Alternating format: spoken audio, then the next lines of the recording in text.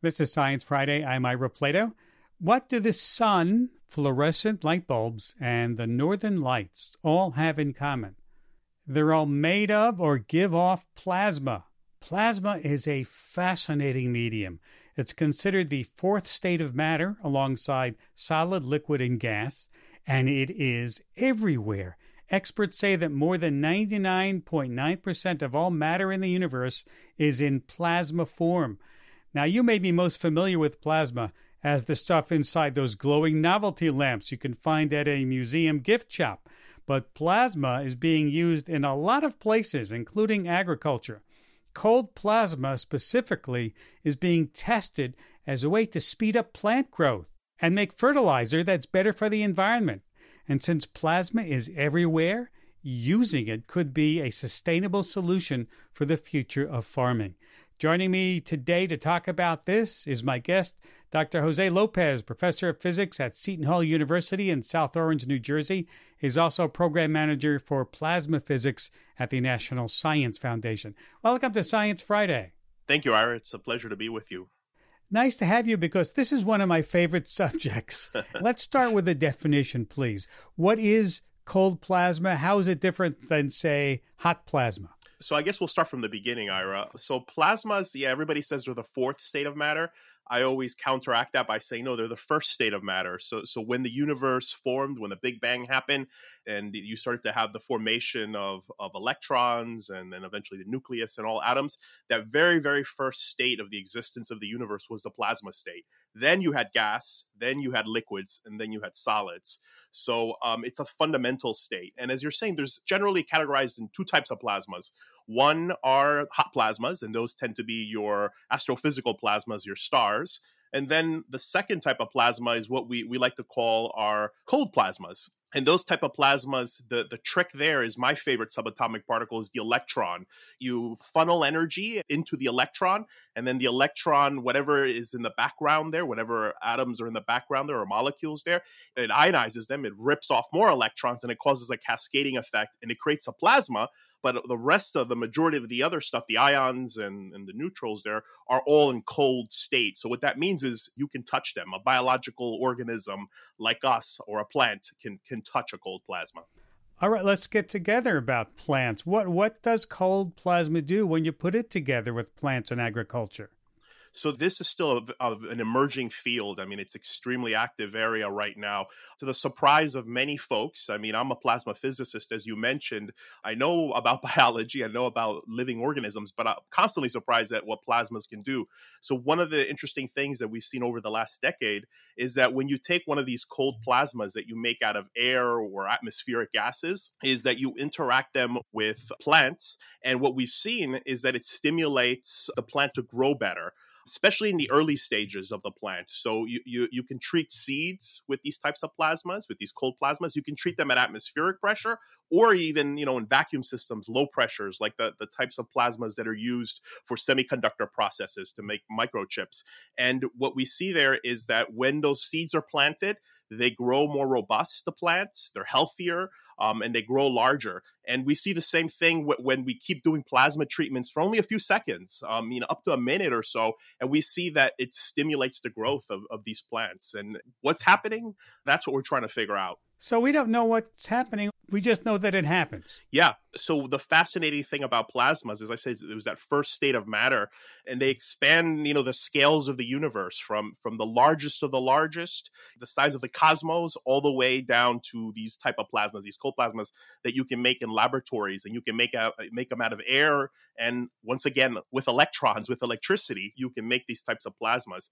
And what we're seeing is not entirely clear. I mean, it Right. seems to be Right. that the biochemistry in the plant is stimulated. Some people say that it's what's in air. It's that nitrogen and oxygen that's in air that mimics natural reactions that would happen in these plants. And that causes the biochemistry in them to just get going. And the seeds, we believe, it wakes them up from their dormant state, and it just causes them to grow even faster. Was this noticed in nature before you physicists came along with your ideas about plasma that, hey, something's going on when the lightning is out or something and my plants are growing better? You're right, Ira. I mean, there are historical reports, and these aren't greatly documented, but we have seen in the historical scientific records in locations where lightning bolts hit soil that those were the most fertile places. And kind of, makes sense because when a lightning bolt happens, it's not a cold plasma in that case. It's very much a hot plasma, thermalized plasma, but it just channels nitrogen or what we would say fertilizer into that soil. And we actually are seeing similar effects when we take cold plasmas, especially ones that are made mostly of air. We see that there's an increase in nitrogen uptake. So in other words, it's acting like a fertilizer, like ammonia would, for example. Okay, let's talk about that because we don't like what common fertilizers are doing for climate change. Could plasmas be one of the answers for that? Possibly. I mean, you look at different reports, but anywhere from 1.5% to 3% of all our electrical power consumption goes into making fertilizer. And that's just think of the scale of the world and how much power that is. So with these types of plasmas, you can have a localized situation where you can create a fertilizer. I mean, right now you're dependent on, companies to make this fertilizer and transport it to the farms or the greenhouses.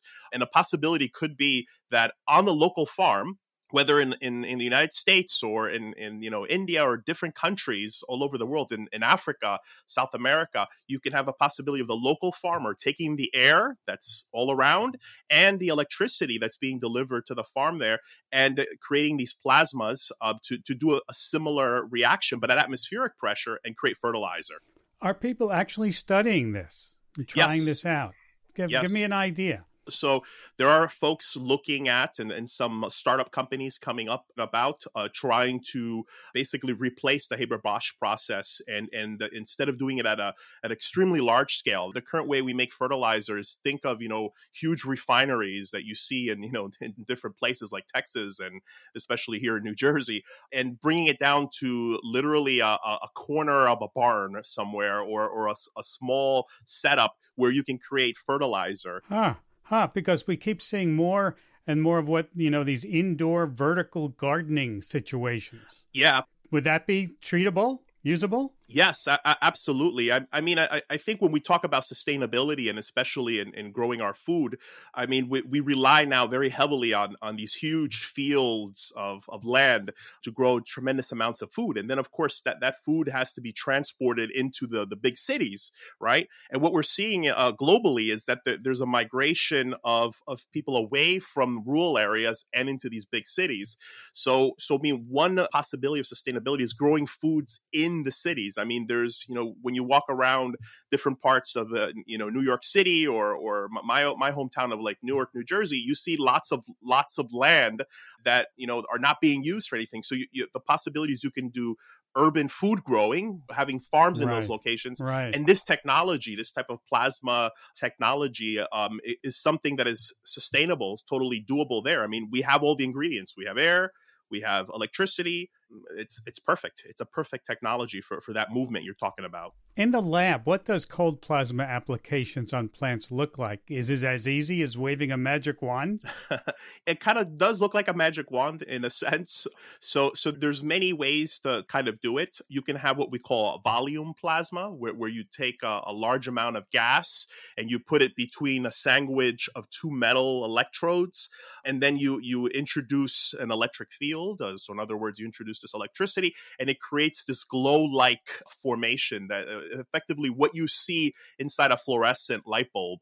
And you can create that. The other approach is you can create what are called atmospheric plasma jets. And these are basically, like, as you're saying, magic wands. The plasma shoots out in a jet-like, like almost like a needle-like pencil structure. And then you can treat locally one seed at a time or the body of the plant using this magic wand, as you labeled it. I like that. Wow. Well, I'm just thinking of those globes, I talked about where you see the lightning sort of strikes out when you put your finger on the globe. Yes. That's plasma. Could I take my own seeds from home It's the growing season now. Could I hold them up to that globe and just let it sit there for how long and get treated and try my own experiment? Well, in that case, Ira, the globe is, of course, encasing the plasma. And what you do when you touch the glass, that insulating material there, is the conductivity of the plasma. Those tentacles are attracted to your fingers. And, of course, you become a perfect conductor of that. So, in a sense, yes, you can. The only thing there is you're not getting direct plasma treatment. You're getting indirect plasma treatment there. But once again, it comes down to those, my favorite subatomic particles, those electrons. Something is happening there, right? That you have that electric field that's induced in your body or induced in a seed. So interestingly enough, there have been some reports in the literature and colleagues of mine that have done that kind of research. They've taken seeds, put them on those plasma balls, and then they've planted them. And they report in the literature that they've seen better growth in plants. So yeah, you might be onto something. That's an easy way to do it at home. And I guess because it's electrical and seeds and plants, they're electrical. There could be some electrical connection there somehow. Yeah, absolutely. Absolutely. I mean, everything's electrical, right? I mean, you and I are thinking right now, and those neurons that are shooting your brain is because you have charge moving through our nervous system there. And it's the same thing when light comes into your eyes and it gets refracted by your eye lens there and hits the back of your retina, that you have an electrical stimulation that's happening there. I mean, if you look at stars, Carl Sagan used to say all the time, we are star stuff. And that's absolutely true. Everything that we're made out of, carbon and all of those elements on the periodic table, were formed inside a plasma, inside a star that became unstable and blew up as a supernova and created all of this that eventually, of course, formed into the Earth and eventually formed into living organisms like us. So it's all connected. I mean, we're just starting to scratch the surface of understanding it. Very exciting, Dr. Lopez. Thank you for taking time to talk with us today. My pleasure, Ira. Thank you. Jose Lopez, professor of physics at Seton Hall University in South Orange, New Jersey. He is also program manager for plasma physics at the National Science Foundation. We have to take a quick break, and when we come back, teenagers are sleeping less than they have ever been. And you know those negative stereotypes about teens, that they're moody and rebellious? Well, that might actually be due to a profound lack of sleep. Stay with us. This is Science Friday from WNYC Studios. This is Science Friday. I'm Ira Plato. American teenagers are now getting the least amount of sleep that they ever have.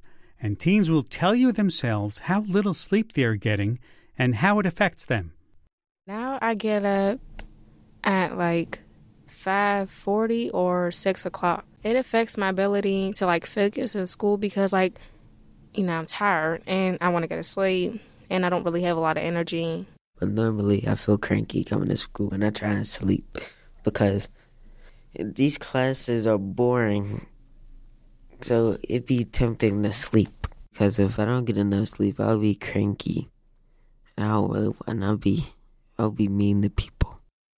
I go to sleep really late. The latest that I could stay up on the school day is probably around 3. And it's really not helping when I have to wake up early. If I'm really tired and I'm doing something I don't want to do, my attitude, you'll definitely be able to tell that I have an attitude more than if I was already feeling fine. Because when I'm tired, I'm already kind of moody. I could have a homework assignment that's supposed to be the next day and I didn't do it. And I'll be on my laptop all night long working on it, which makes it annoying because then I'll fall asleep and then I wake up later in the night dang it, let me finish this assignment before my mom wakes me up to go to school. I think I get enough sleep, but not at the right times. So I'll be able to get some sleep at night, and then when I go back to school, I might sleep in class one or two times throughout the week. I think it's normal, but I don't want that to happen. Sound like any teens you know? Those folks are Alethea, LaRon, Rochelle, Zariah, and Zion, 8th graders at Manchester Academy Charter School in Pittsburgh, Pennsylvania. An average night's sleep for teens, well, it has shrunk to just 6.5 hours. And contrary to popular belief, when your teen sleeps until noon, it may not be they're avoiding their chores. Teens need more sleep than adults to help support critical brain development. These are the conclusions of my next guests, authors of a new book about teenagers and sleep.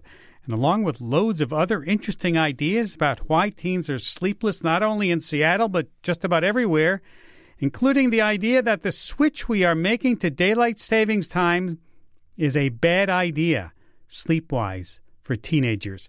The book is Generation Sleepless, Why Teens and Tweens Are Not Sleeping Enough and What We Can Do to Help Them. The authors are Heather Turgeon and Julie Wright.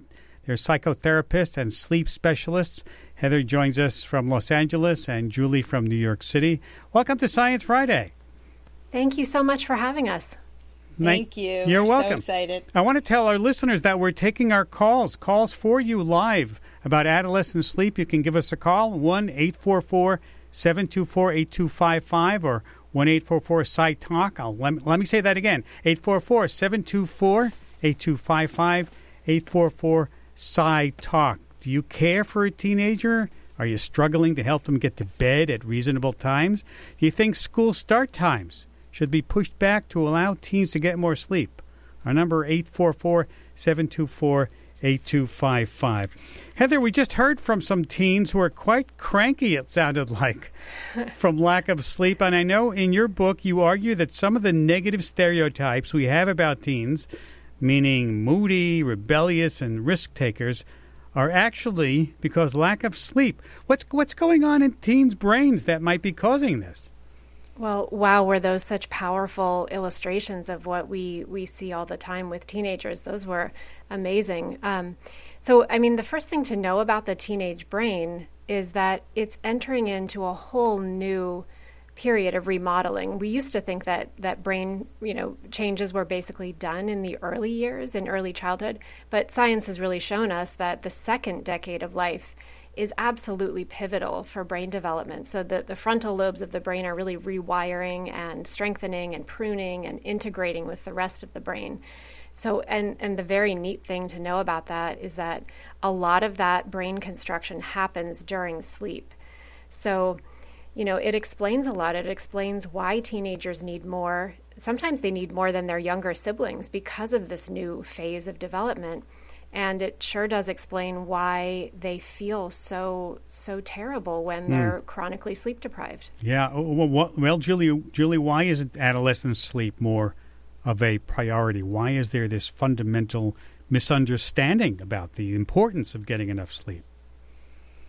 Well, like Heather said, teenagers they're very good at looking like mini adults, and I think there's long been this idea that they're tough, they're resilient, they can tough it through, their academics and their, piling on of activities to prepare for their college applications are more important. So sleep keeps falling to the bottom of the list, and we just don't understand how vulnerable they are during this time when they don't get enough sleep. Not only does this remodeling and restructuring not happen as well, but it makes them much more vulnerable to mental health issues. It's no coincidence that there's also a mental health crisis going on among today's teenagers. The brain works differently. We all know how terrible it feels to be sleep deprived. We know that the prefrontal cortex of the brain, the part of our brain that makes us uniquely human and helps us make sense of things and be reasonable and have perspective and insight, that part of the brain, it's often called the executive function, is less active when we're sleep deprived. And our lower brain, the amygdala, where we have our stress responses and are more likely to be reactive and feel more negative emotions, is more active. So this explains why teenagers and any of us really are cranky, but teenagers are going to feel it more because of what's going on in their brain and also because of what we describe as a perfect storm of factors that is stealing their sleep. Heather, how much sleep should teens be getting every night? Yeah, that's a really good question. So when researchers give teens the opportunity to sleep as much as they'd like, teens will sometimes sleep 12 hours at a stretch. So And that's because they've piled up so much sleep debt. So it's amazing to see their powers of sleep are so strong. And I think most parents of teenagers have, or just if we remember what it felt like to be a teenager, we know we could sleep for 10 to 12 hours. So, but what happens after teens make up for their sleep debt is that they average out to about 9.25 hours of optimal sleep. So that's from age 10 to 18. So sleep needs do not change really between those, in those years. And so 9.25 could be considered optimal sleep. And that's what in our book, we describe as optimal sleep. But 8 hours a night is what we consider adequate sleep. And that's because when teens sleep less than 8 hours, fewer than 8 hours a night on a regular basis, it's correlated with a lot of negative outcomes. So it's kind of a tipping point, I would say, 8 hours. And that's what we aim for because, I think we said earlier that teens are, you said 6.5 hours is what most teens are getting. So if we can just get them up to 8 hours, that would be enormous.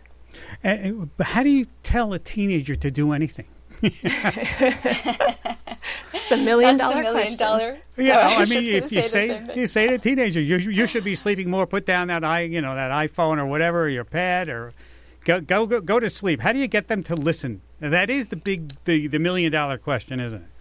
Yeah, it really is. And technology makes it all the more complicated. But Heather and I put on our therapist hats for this part of the book, and we talk about how absolutely teenagers do not want to be just told what to do or judged or nagged. So what we want to do with them is really start by listening to them, by having empathy for them, by joining in with them on things in their life that they talk about, or we can always find signs of things in their lives that they care about that we can relate back to sleep. Maybe they want to do better in school or at a sports or other activity. Maybe they talk about not feeling great, like those teenagers we heard earlier, and looking for ins and helping them sort of come up with solutions to how they're feeling that are relatable to sleep. It takes time and it takes patience, and it's the opposite of just telling them what to do. But when we listen with empathy, we can find a way in so that we're on their team and we're there to help them come up with their own solutions. Do they understand that there's more than just rest going on in their brains, that the brain is actually active like you were talking about before and needs to sleep? Does that work at all? Yeah, it does, because I think, teenagers like to learn about their brains. They are curious. They like, all teens like to feel good, and giving them that information. And what you said is so important, that we do have a misconception of sleep as being rest when sleep is really active brain construction time. So I do think that, telling them that missing 2 hours of sleep every night is not missing 2 hours of rest. It's missing 2 hours of brain construction. A lot of teens are really motivated by that. Yeah, let's go to the phones because there are a lot of folks who want to talk about it. Let's go to Ashley in Orlando. Hi, Ashley. Welcome to Science Friday. Hey, I went to a school across a major metropolis. It was a magnet school, and so I was often waking up and on the bus before the sun rose. And I think it's a nice theory that daylight savings time might help kids sleep more, but in practice, it throws such a wrench in the works having to reset your body clock.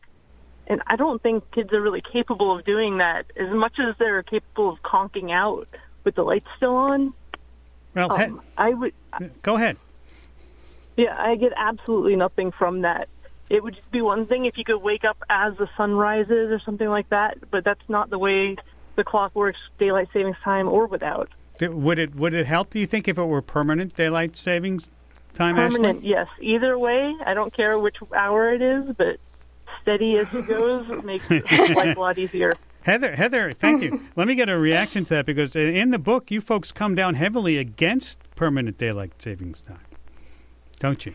Yeah, that's the scientific consensus, that we'd be better off following standard time, because standard time is not an arbitrary time. Standard time is actually set to be an approximation of the solar day. So sunrise and sunset are more closely mimicked with standard time. So following the natural path of the sun and being most of us getting sunlight before we start our day.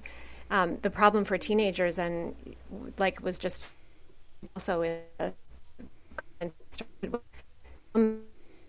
early that they never get morning sun.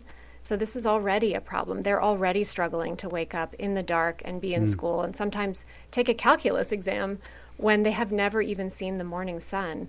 And so permanent daylight saving time would make that worse.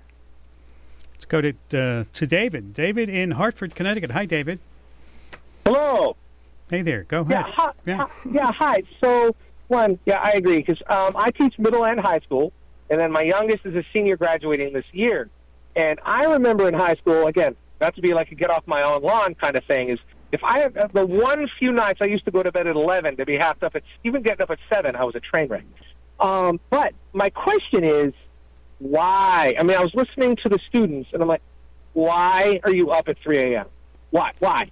And I get, there are some times where the one should say, I forgot to do a homework assignment. I can't believe that's a regular thing. I hope not. But why are they up? I mean, with my own youngest, right, especially early high school, like 8th, 9th, 10th grade, he would be up till 1 in the morning sitting on his laptop watching YouTube or anime or something that I'm like going, dude, go to bed. And then he would go to bed. Right? And I'm like, buddy, why are you awake? Okay, we feel your pain. We feel your pain, David. Thanks for calling. Let me get an answer, but first remind everybody that this is Science Friday from WNYC Studios. And yes. Julie, Heather, what do you say to distraught teacher there? Yeah, we relate to this so much. And, we describe a perfect storm of factors that cause modern teens to especially, lose sleep. And those include, what Heather described as the natural delay in the brain clock. So teenagers naturally feel sleepy later and want to sleep later. That's a normal developmental path. The melatonin rises later. And then you add to that homework overload. So today's teens have more homework than some of us did when we were teenagers. And when you add to that, piling up of activities to show up on your college application, which can really steal time from the teenager's afternoon and evening. And then when you add to that the advent of technology, and I think that is what this caller, what David referred to mostly, is how addicting technology is, how it pulls us in, how it engages us, and how it creates a state of flow that it's very hard to pull away from. It's very hard to even know how much time has gone by. So there are multiple factors that are stealing sleep, and then at the other end of their night, of course, are the too early school start times. So it's really our book. The second half of the book is all dedicated to helping families, teenagers, and their parents look at sleep in the home. So ways to communicate about sleep, ways to start to make changes in the home so that everybody can go to bed a little bit earlier and start to change their habits around sleep. It's not easy. It takes a lot of patience, and it takes a lot of good communication and modeling by the parents as well. But it's absolutely possible. And we also want society to take its part. We want schools to look at all of these factors. We want technology companies to work on more responsible design. We really want this to be a call out to society and not just a finger pointed at parents. And what about peer pressure? If let's say you want to do this, you're a teen, you want to do this, but all your friends are going to say, "Oh, what a nerd," What you're listening to your parents. You're not going to text me on, or share with me on your pad in the middle of the night. I don't get it. It's definitely true, because teenagers have socially wired brains, so they're taken away by technology, and it's really hard to turn off FaceTime and social media and all of that. But what if we also rebranded sleep as being cool?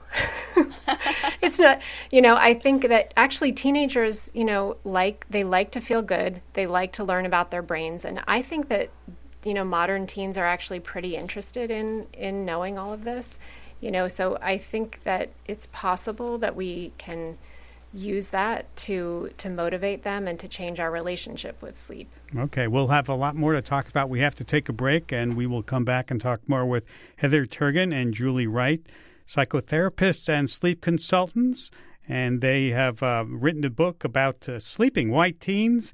It's called Generation Sleepless, Why Teens and Tweens are not sleeping enough and what we can do to help them. We're trying to help you on our phones. Our number 844-724-8255, 844-SciTalk, 844-724-8255. As they say, we have lines open, so don't be afraid to call in. We'll be right back after this short break. Stay with us. Hey there, folks. Just a reminder that Science Friday depends on donations from our audience, and that means you. You help fund the radio show each week, plain and simple. So if you find value in what we do, please go to sciencefriday.com/support and give what you can. Any amount makes a difference. And thanks. This is Science Friday. I'm Ira Flatow. In case you're just joining us, we're continuing our conversation about why teens are not getting enough sleep. I'm talking with Heather Turgeon and Julie Wright, psychotherapists and sleep specialists. They co-author a new book, Generation Sleepless, Why Teens and Tweens Are Not Sleeping Enough and What We Can Do to Help. We're taking your calls at 1-844-724-8255, 1-844-SciTalk. Another big part of this equation, as we have been talking about, is technology. Many teens are now falling asleep with their smartphones on their pillows. Let's listen to what some 8th graders had to say about the role technology plays in their ability to get enough sleep. Here's how I think about it. I don't think about my screen is like my eyes really want the screen. I'm thinking there's so many things that I can still look at on my phone, whether I'm playing a game or whether I'm on social media or whether I'm talking to a friend. There are so many things that I can miss out on if I go to sleep early. So that definitely makes it hard for me to sleep because I don't want to miss out on anything. I do think I get enough sleep because I usually go to sleep before my bedtime. My parents take my electronics at night, so I can't really watch anything. I do think that more parents should take away their children's electronics whenever they're sleeping because, you're not really sure what they're doing, if they're even up or they're sleeping. So TikTok is a big thing right now. And it's very addicting, personal experience. But so it really does affect how late you stay up till because you can just scroll and not focus on the time. So that's what I used to do. Just scroll till midnight. And I'm I need to get off my phone. Then I don't get off my phone. Then I ended up going to sleep late. I mean, of course I want more sleep, but I don't know. Anytime I try, it doesn't end up working. Sleep is probably the best thing in the world, honestly. Yeah, that was Tristan, London, Jairus, and 6, all 8th graders at Manchester Academic Charter School in Pittsburgh. We're talking more about sleep. Let's go to a teenager who is here on the phone with us. Hi, Lottie in Tacoma Park, Maryland. You're a high school senior? Hi, my name is Lottie. I'm a high school senior at a magnet program in Maryland, and including me, I know a lot of other students who really struggle to get enough sleep, some of whom get only 3 hours of sleep a night on a regular basis. And it's not because we're frittering away time or anything like that, but because we truly are struggling to balance our schedules with the amount of work we have and finding time to do the things we actually love to do. And that finding the time to do that just eats into our sleep most of the time. So it's not the electronic devices or your phone on your pillow is what you're saying at night? No, honestly, most of my fellow peers I know would love to sleep more if they possibly could, but their time is their time is spent on their computers doing their homework, writing their papers, doing their problem sets. Heather, what do you think about that? Well, I think it's true that homework has been growing over the years, and the competition for universities is really where that starts. So it's a real problem because, research is pretty clear that over an hour of homework a night is not, that beneficial. It kind of depends on what the homework is. But I think we've just grown to think it's normal that we take so much work home with us from high school. And it has been growing, over time. And so that's why in the book, we have steps for looking at college admissions, but also just steps for high schools to reevaluate this, because this is a really big part of the problem. Julie, you agree? I agree, and I think it's ironic that we care so much about our kids learning and their eventual happiness and success, but all of these factors going on, like she described, are really compromising them. So it doesn't really make sense if you sort of think long term about your goals for your teenager, and we really would like schools and colleges to change, and for kids to not feel like they have to pile on so many activities. And like she said, we want them to have time to do the things they love and to actually even maybe have some downtime. You know, it's their lives are just, they're so stacked up, and it's impossible to get the sleep that they need. Lottie, you've got the experts on your side. That's nice to hear. Well, thanks for calling, and good luck to you in getting sleep. Thank Bye-bye. 1-844-724-8255. Heather, what about teens catching up on sleep on the weekend? Can you actually catch up on sleep? In a sense, you have what's called rebound sleep. So if you are sleep deprived and then you have the opportunity to sleep, you will sleep more deeply, and that's called rebound sleep. So you'll sleep more and more deeply, and you'll wake up feeling pretty good. But what happens when teens do that during the weekend is that they go into a state of what we call social jet lag. So their body clock, their brain clock is so confused between the weekday schedule and the weekend schedule. So ultimately, it doesn't lead to more sleep over time, because by the time Monday rolls around, now the brain is confused again, and you start the week in a more sleep-deprived state. So it's like a short-term gain and a long-term loss. And I mean, I was amazed to hear her say that some of her friends are sleeping 3 hours a night. When you consider, I think about 1 in 5 teenagers sleeps 5 hours a night.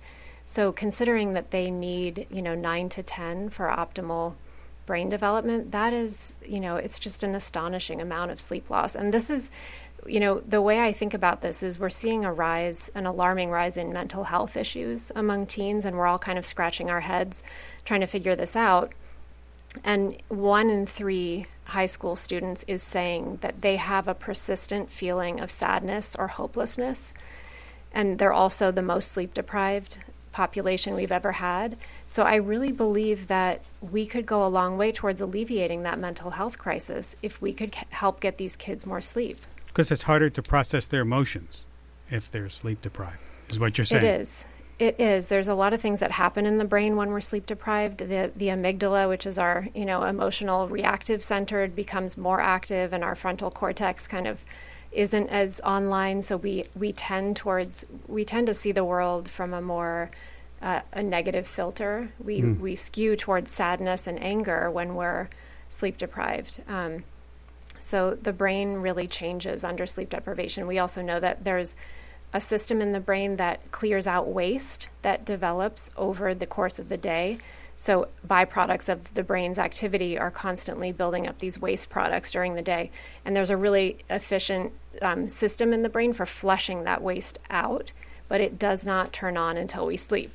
So it makes sense that you feel really cloudy and just underwater when you're sleep deprived, when you consider all those toxins or waste products that build up in the brain and don't have the opportunity to flush out. Interesting.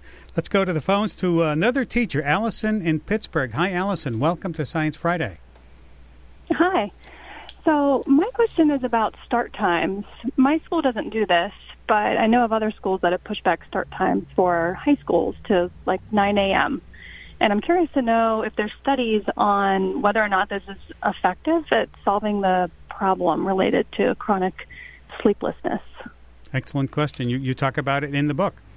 Yes, we have a whole chapter devoted to this issue. It's extremely pivotal.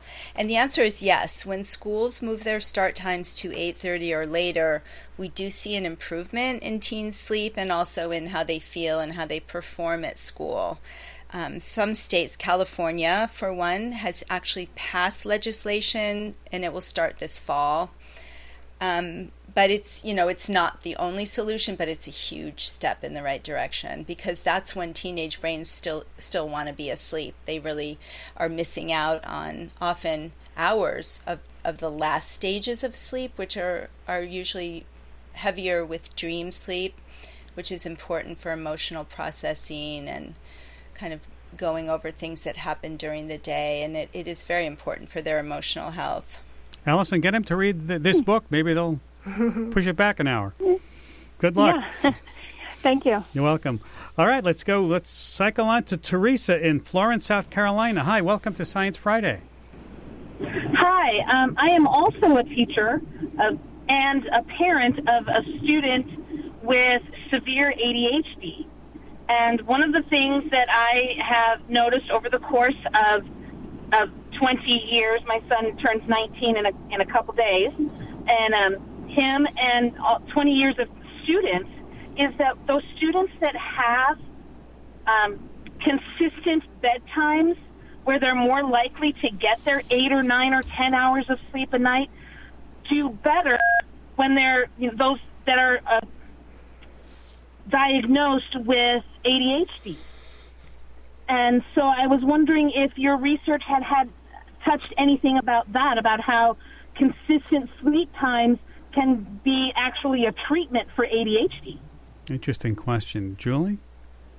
Maybe. Yeah, it makes, when you think about what happens in the brain, everything that we've described here between the teenage brain's unique need for sleep because of all the remodeling, when you think about what goes on during sleep as far as what Heather described about the toxins being cleared out. And then there's also research showing that when we're sleep deprived, our memories are not stored in our long-term memory as efficiently. We're likely to remember something in a short-term way, but not in a long-term way. So it makes perfect sense that it would be a treatment for ADHD because sleep is so pivotal to learning, to memory, to just our ability to take a pause and think before we act, which I think is really important. That's one of the functions of the prefrontal cortex. So all of those are really important to kids and people who have ADHD, just like they are to everyone. Thank you, Teresa. Thank you. Drive safely. Let's talk about this. This is a real issue about getting the school times pushed back perhaps an hour, and you talk about it in your book as being important.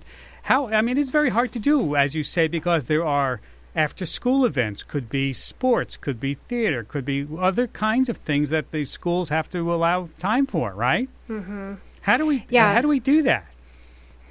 Well, a lot of schools have done it and have really figured it out. In the book, we have examples of schedules that kind of line up two kids, one that goes to an early start time school and one that goes to a healthy start time school, and what their afternoons look like.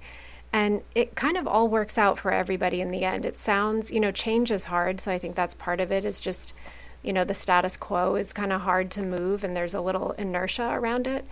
But essentially, just moving from, my neighborhood high school had a 7:50 start time, and this year it will move to 8:30.